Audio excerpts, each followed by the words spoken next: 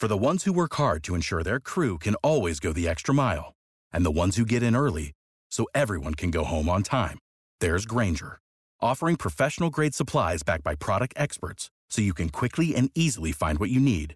Plus, you can count on access to a committed team ready to go the extra mile for you. Call, click Grainger.com, or just stop by. Grainger, for the ones who get it done.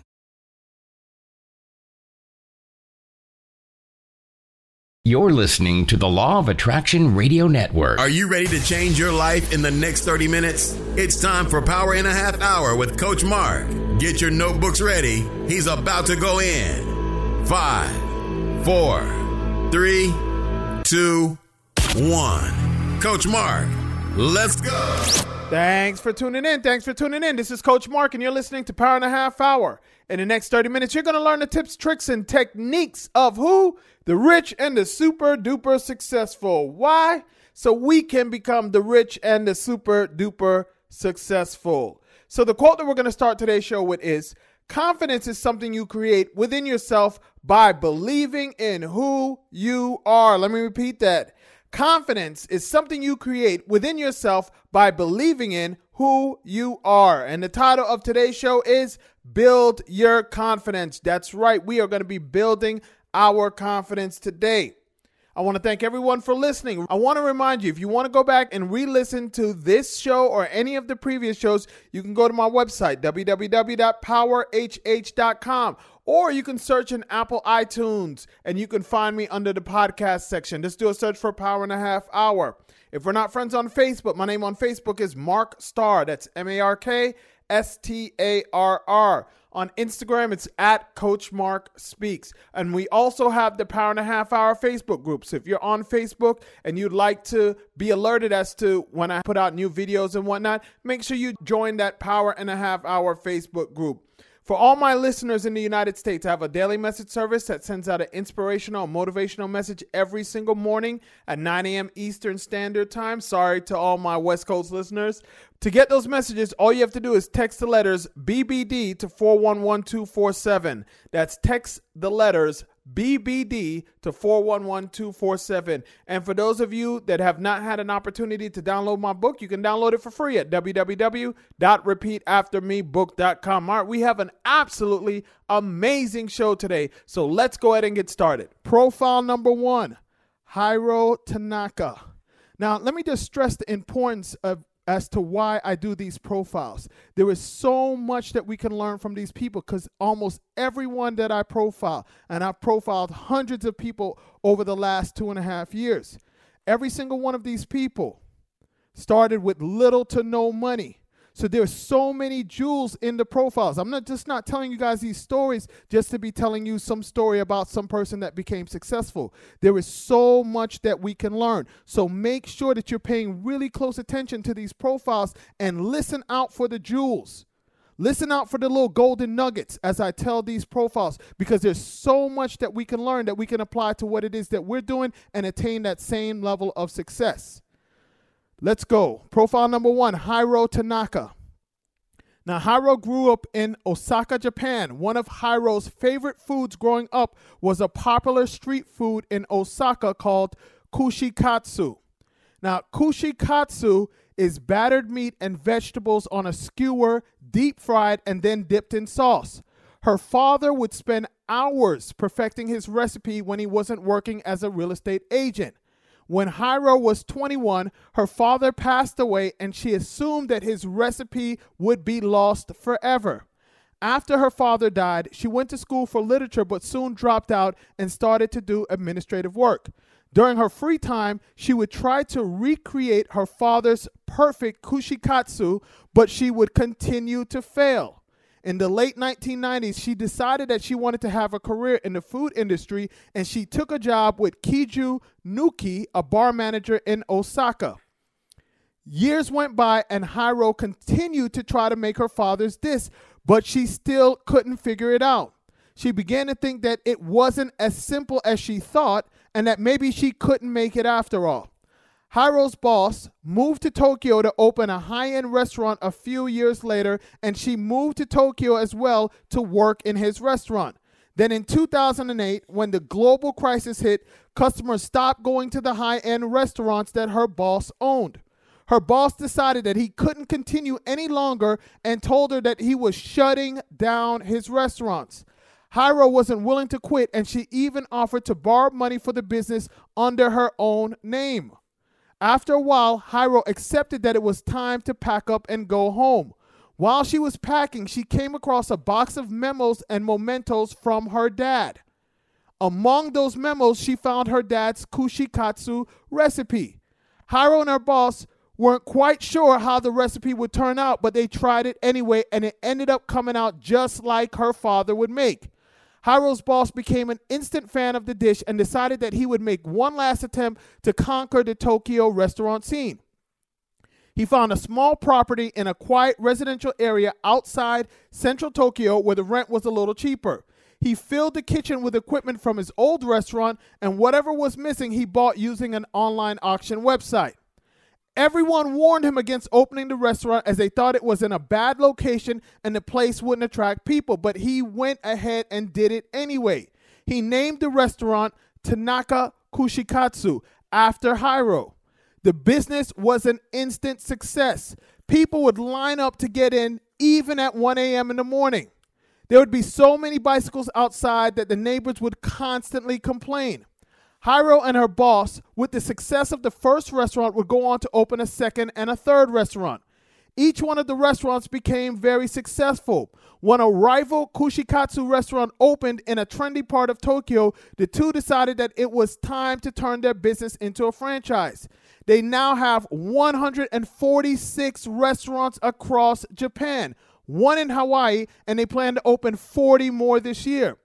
Jairo was once a part-time employee, is now vice president of a company that bears her name and has revenues of over $82 million a year. Jairo also owns 4% of the company, which has a valuation of over $3 million. So this lady went from being an assistant at a company to being worth over $3 million, owning 4% of the business. Now, this story is amazing to me because she was able to go from being, like I said, a part-time assistant at a company to vice president and part owner of the company just by finding a recipe that her dad left for her years after her dad left it for her. So there's something that you may have right now that you don't even realize that you have that can help take you to the next level. She thought that that recipe died when her dad died at age 21. She didn't find the recipe till over 10 or 15 years later. And that recipe ended up saving her job and helping to make her a millionaire as well as her boss. Profile number 2, Steve Fendrich. Now, Steve grew up in Sioux Falls, North Dakota, and got an accounting degree from the University of South Dakota. While he was in school, he became friends with Harry Roberts and Paul Stork. The three men would go and work for Harry's brother-in-law, Jack, who owned the American Bed Company, which was a chain of mattress stores in Houston. This experience gave them the opportunity to learn the mattress business inside out. In 1983, Frank got the opportunity to run a store in Chicago. In 1985, he became the comptroller of the company, and he moved to the company's headquarters in Houston. As he studied the company's financials, he saw that the company wasn't financially doing good and it had more money going out than it had coming in. That's usually not a good sign. In March of 1986, Steve left the company, and soon after, Harry and Paul joined him. Later that year, American Bed filed for bankruptcy. The three young men were each 25 years old, and they figured that they could do a better job at running their own company. They each would put up $5,000 to start their new business. Now, Harry had his $5,000.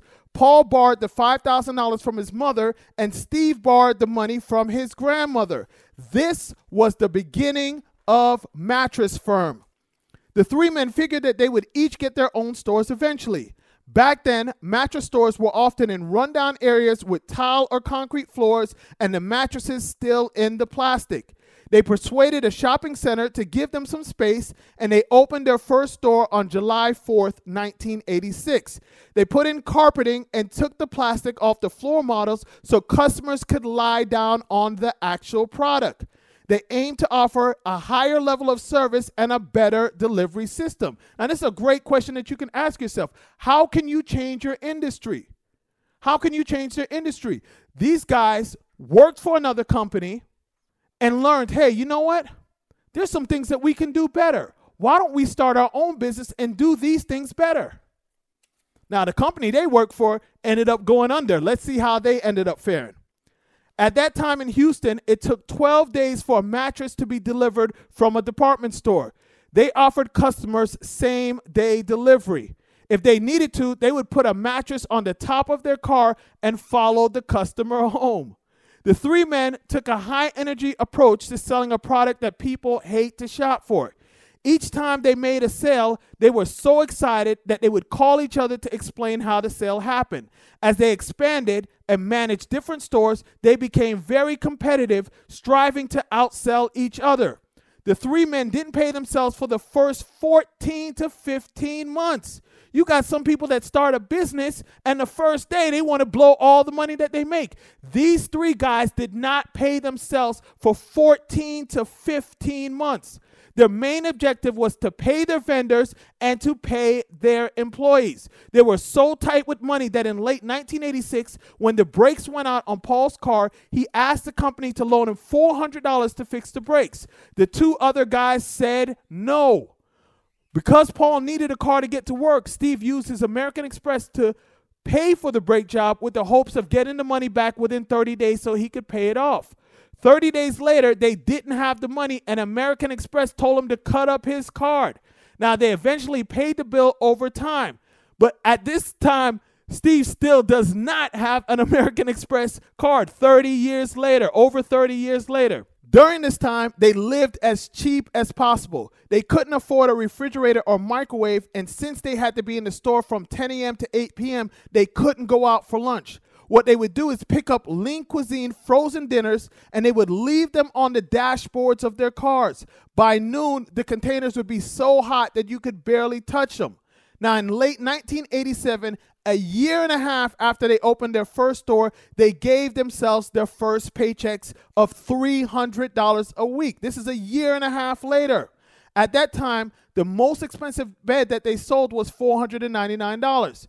In 1988, Stearns & Foster, a higher-end mattress manufacturer, wanted to form a partnership with them, so that they now changed their price point to well over $1,000.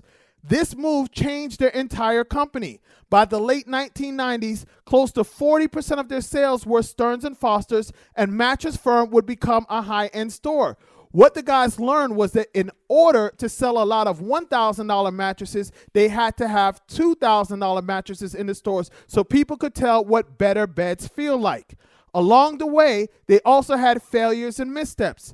In 1990, they decided to sell living room furniture, but the merchandising and fashion part of it was beyond their expertise. They would go on to close the furniture store, and they got back to doing what they did best.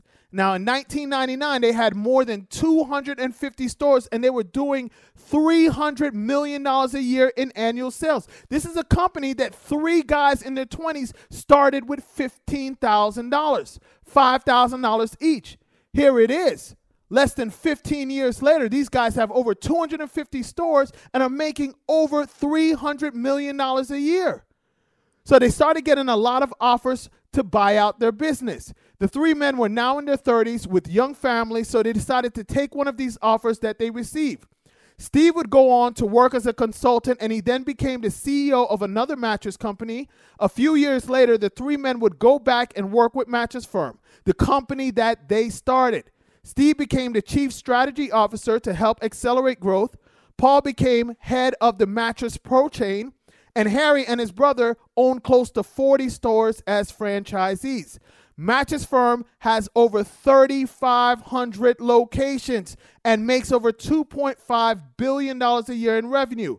Let's now take a look at some of the lessons that Steve teaches us. Number one, engage people in the direction and strategy of the company, then give up control. You have to allow your people to lead, succeed, and fail so that they can learn from their mistakes and move on. Number two, surround yourself with people who balance your weaknesses. This is a very important one right here. Steve says that he was good at accounting and finance. Paul ran sales and operations. Harry was responsible for the marketing. The three men realized that they were better together than if they worked individually, and they embraced that. And number 3, get the brutal facts from your sales staff. You need to know if you're selling the right product, if you have competitive pricing, and if advertising is working. You have to get intelligence from your frontline people. A lot of great lessons from that story. Those guys started their business with $15,000. But guess what? Before they started their business, they were working for somebody else. So they got an opportunity. That's why I tell people all the time, if you have a job right now, that's an opportunity, especially if you want to eventually start your own business. That's an opportunity for you to learn. See, when you're on your job and you're not working hard and just getting by, you're not getting over on the company. You're getting over on yourself. Because you need to be trying to learn everything that you can possibly learn so that when it's your time to start a business, you'll know everything that you need to know. You got an education for free. Matter of fact, you got paid for the education. That's the purpose of having a job if you have aspirations to start your own business. Learn all that you can. Take all the information that you learn and do your own thing, just like these 3 guys. And they went ahead and started a billion-dollar company. A company that became a billion-dollar company because they learned everything that they could possibly learn. Now, confidence is extremely important in every aspect of our lives, yet so many people struggle to find it. Unfortunately, this can become a vicious cycle. People who lack confidence can find it difficult to become successful, and because they aren't successful, they will continue to lack confidence. Fortunately, building confidence is a skill that we can learn and implement in our lives. Now, the level of confidence that we have can show up in many ways: in our behavior, in our body language, how we speak, and what we say. Before we begin building our confidence, let's take a look at a few questions that we can ask ourselves to help determine our level of confidence. How do we find answers? We find answers by asking ourselves some questions. So here are some really great questions to determine your level of confidence. Number 1, do I have a history of being in destructive relationships? Really great question. Let me repeat this. Do I have a history of being in destructive relationships? Men and women with high self-esteem do not want to be with women and men that have low self-esteem, people that are super dependent and super jealous. Number 2, do confident people threaten me? Confident people make less confident people feel as if the confident person is personally insulting them. Number 3, do I treat others well? People with low self-esteem sometimes try to make themselves feel better by putting others down. Number 4, do I expect others to treat me well? If you have high self-esteem, you expect to be treated with respect and you won't tolerate anything else. Ooh, this one is so good. Let me repeat it. Do I expect others to treat me well? If you have high self-esteem, you expect to be treated with respect and you won't tolerate anything else. Number 5, do I seek demanding goals or do I prefer the comfort of the known? People with low self-esteem are weaker, less resilient, unable to cope, and unable to handle life's problems. And they remain convinced of the fact that they just can't handle life. They spend most of their time trying to avoid the pain and suffering of failure because they think if they come in contact with it, they'll be defeated. Number 6, am I motivated by fear? For example, being motivated by not getting yelled at by your boss versus being motivated by being praised by your boss. Number 7, do I have feelings of anxiety, insecurity, and self-doubt? Number 8, do I use fear to try to control others? For example, do you threaten to be disappointed in someone or be mad at someone if they don't do what you want them to do? Good question. Number 9, are you afraid of nothing in particular but everything in general? And number 10, is your purpose the pursuit of your own happiness and the fulfillment of your own potential, or is it compliance with the wants and expectation of others?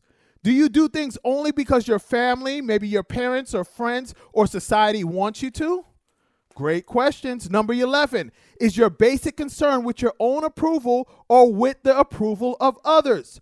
Will you sacrifice your own values to gain the approval of others? Number 12, do you rely on your own mind or on the minds of your parents or professors, leaders, or internet gurus? Do you avoid making important decisions by defaulting on the opinion of others that are more qualified, or do you express your opinion regardless of what others think? Number 13, are you defensive when someone points out a mistake you've made? And number 14, are you terrified of admitting to your mistakes? Let's now look at some of the differences between low self-esteem, confidence, and delusional overconfidence. Number 1, low self-esteem. I don't deserve to be happy and I will never be happy. Confidence. I'm just as worthy of happiness as everyone else. Delusional and overconfident. No one should be happy unless I am. Number 2, low self-esteem. I'm too stupid to do anything that will earn me a good living. Confidence. I have skills and talents that will allow me to make a great living. Delusional overconfidence. I can do anything better than anyone else. Number 3, low self-esteem. I am unlovable. Confidence. I am deserving of the love of others.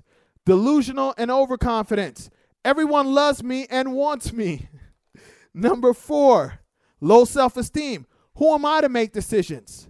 Confidence. I trust myself to make good choices. Delusional overconfidence. Everyone should listen to me. I know everything. We know some people like that, right? Number 5, low self-esteem. No one cares about what I need. I'm not entitled to anything. Confidence. I'm entitled to assert legitimate needs and wants. Delusional overconfidence. I'm entitled to $10 million for just being alive. Number 6, low self-esteem. I'm a nobody. Confidence. I deserve to be treated with respect. Delusional overconfidence. Bow to me, you minions.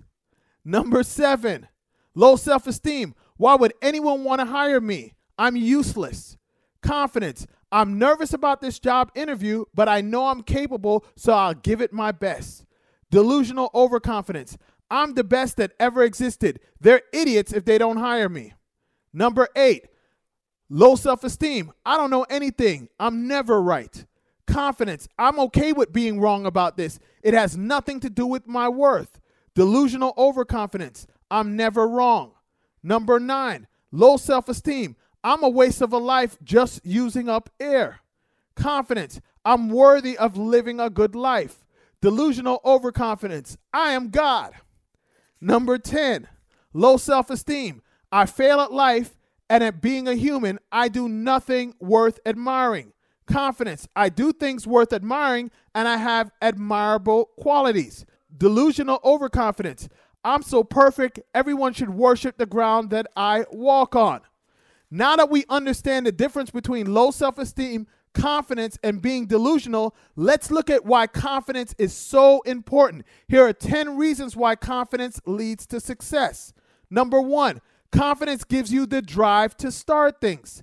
Confident people start things. They are not shy about starting a new ideas when others are still thinking about it. Number 2, confidence gives you the ability to stand up for yourself. Confidence allows you to stand up for yourself in a fair and consistent manner. Otherwise, you may find yourself unheard or unfairly treated.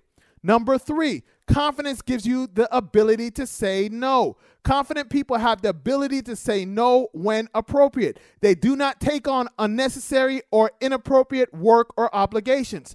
Number 4, confidence gives you the ability to say yes. And at the same time, confident individuals say yes to opportunity. They do not miss new options because they are shy. They know they are worthy of all opportunities.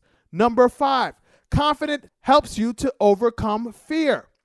Lack of confidence can lead to paralysis from fear. Fear of failure, fear of what others think, fear of the unknown. To succeed, you need the confidence to face and overcome your fears. Number 6, confidence gives you the ability to believe in yourself. Self-confidence means believing in yourself, believing you can accomplish whatever you set out to do. Number 7, Confidence gives you the courage to set the bar high. Confident individuals set the bar high and aim high. Lack of confidence leads to weak goals, setting the bar too low, thus getting mediocre results. Number 8, confidence motivates you to stretch your limits. Confidence lets you know your limits and test them. By stretching your limits, you increase them. Number 9, confidence prompts you to ask questions. Confidence allows you to ask questions even when others are silent. Confidence even lets you ask for the job or anything else that you desire. And number 10, confidence causes you to believe in winning. Confident people believe in success, and more importantly, they believe in their ability to succeed. Now that we know the importance of confidence, let me share with you a few ways that we can boost our confidence. Number 1, tap into the confidence that you were born with. See, when we came out of our mother's womb, we didn't come out insecure. We came out unaware of external judgment. Once we developed a sense of self-awareness, that's when we started forming doubts and insecurities about how other people view us. We learned to crave praise and avoid criticism. This caused us to come down on ourselves all the time. When we start to feel unsure of ourselves, we need to tap into that natural confidence that we are born with. Number 2, know your strengths and weaknesses. List 5 things that you do well, that you enjoy, and 5 things you'd like to do well. Make an effort to do some of the things you do well and to work on the things that you need improvement on every single day. Number 3, expect success. Just as we anticipate things to go wrong when we're stressed, we can anticipate success. When we do that, we increase our chances to attain success. The situation usually turns out exactly how we expect it to. So if you think that things are going to go bad, guess what? More than likely, they will go bad. When you anticipate success, when you know you're going to be successful, that's usually how things end up happening. Number 4, trust your capabilities. Trust that you're good enough at the things that you're good at, and in the areas that you need improvement, you will in time become good enough in those areas as well. Number 5, embrace the unknown. Confidence doesn't mean that you will know exactly how everything will happen and how it will turn out. It means that whatever happens, you will come out on top. Regardless of whatever happens, whether you know it or not, you will come out on top. Number 6, take risk. If you only do those things you've always done, well, you won't feel confident. As you continue to do things outside of your comfort zone, your confidence will continue to grow. Number 7, start a small goal and achieve it. People often make the mistake of starting with a humongous goal, and when they don't accomplish it very fast, they give up and quit, and in turn lose confidence. If you accomplish a small goal, it will give you the strength to continue on until you achieve the larger goals. Number 8, change a small habit. Don't start with a big one like losing 100 pounds in 3 weeks. Start with something like drinking 20 ounces of water every day or reading for 10 minutes every day. Once you create the new habit, you will begin to feel invincible. Number 9, focus on solutions. Now, if you're a complainer or you focus on problems, change your focus now. Look at whatever the problem may be and ask yourself, how can I solve the problem? Who else may have that same problem that your solution may be able to help as well? And number 10, empower yourself with knowledge. By becoming more knowledgeable, you'll be more confident. You will understand exactly what you need to do to get to where you need and to accomplish every goal that you may have. All right, well, that's all that we have for today's show. Want to remind you, if you want to go back and re-listen to this show or any of the previous shows, you can go to www.powerhh.com. That's www.powerhh.com, or look for me in the Apple iTunes podcast section under Power in a Half Hour. Now, share this with 3 friends. I know that we have 3 friends that may be lacking on the confidence side, right? Most of us are. So it's nothing bad with that, but we can always stand to build our confidence a little bit more. So make sure you share this with them. Tell them about the station that you're listening to this show on, or if they don't have access to that station, tell them they can go to my website, www.powerhh.com, or in Apple iTunes, and they can find me there and listen to it. We want our friends to be as great as we are, right? Right. I know you said right. Okay. So the quote that we're going to end today's show with is, because one believes in oneself, one doesn't try to convince others. Because one is content with oneself, one doesn't need others' approval. Because one accepts oneself, the whole world accepts him or her. And that's Lao Tzu. That's the biggest thing. You don't need the approval of anybody else. You don't need anyone to accept you. You just need to accept yourself. All right? Thank you much, and until next show. Thanks for listening to Power in a Half Hour with Coach Mark. To listen or re-listen, go to powerinhalfhour.com. Follow Coach Mark on Instagram and Twitter at Coach Mark Speaks. Find Coach Mark on Facebook by searching for Mark Starr. Like our Facebook fan page, Power in a Half Hour, and join our Power in a Half Hour Facebook group. See you next week. Only 4% of universities in the U.S. are R1 research institutions, and Temple University is one of them. This means 100% of students have the opportunity to participate in hands-on learning and research with world-class faculty. With over 600 academic programs across 17 schools and colleges, Philadelphia's largest public university provides students with a rich variety of opportunities and propels graduates to succeed in their careers. Temple University. Schedule a campus tour today at admissions.temple.edu/visit.